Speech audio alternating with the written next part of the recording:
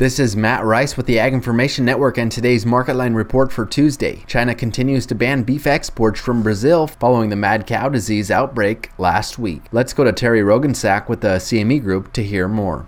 For now, because of the case of mad cow disease reported last week, and there is talk of a U.S. bill which will ban imports of Brazil beef to the U.S.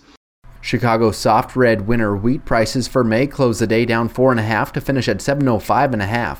May corn was down 13.25 to finish the day at 630.25. Kansas City hard red winter wheat prices for May were down 4.25 to settle at 812.75. Portland prices for club wheat with 10.5% protein were down 35 to 20, ranging from 810 to 860. Soft white wheat with 10.5% protein prices for April were unchanged to down 50, ranging from 814 to 820. Hard red winter wheat with 11.5% protein prices for April were down 4.25, settling at 952.75. DNS wheat with 14% protein prices for April were down 1.75, ranging from 951.75 to 961.75. Live cattle for April were up 50 cents, closing at 165.47.5. April feeder cattle were up 65 cents to finish the day at 194.22.5. March Class 3 milk was up 17 cents to settle at 18.03. Thanks for listening to the Market Line Report. This is Matt Rice.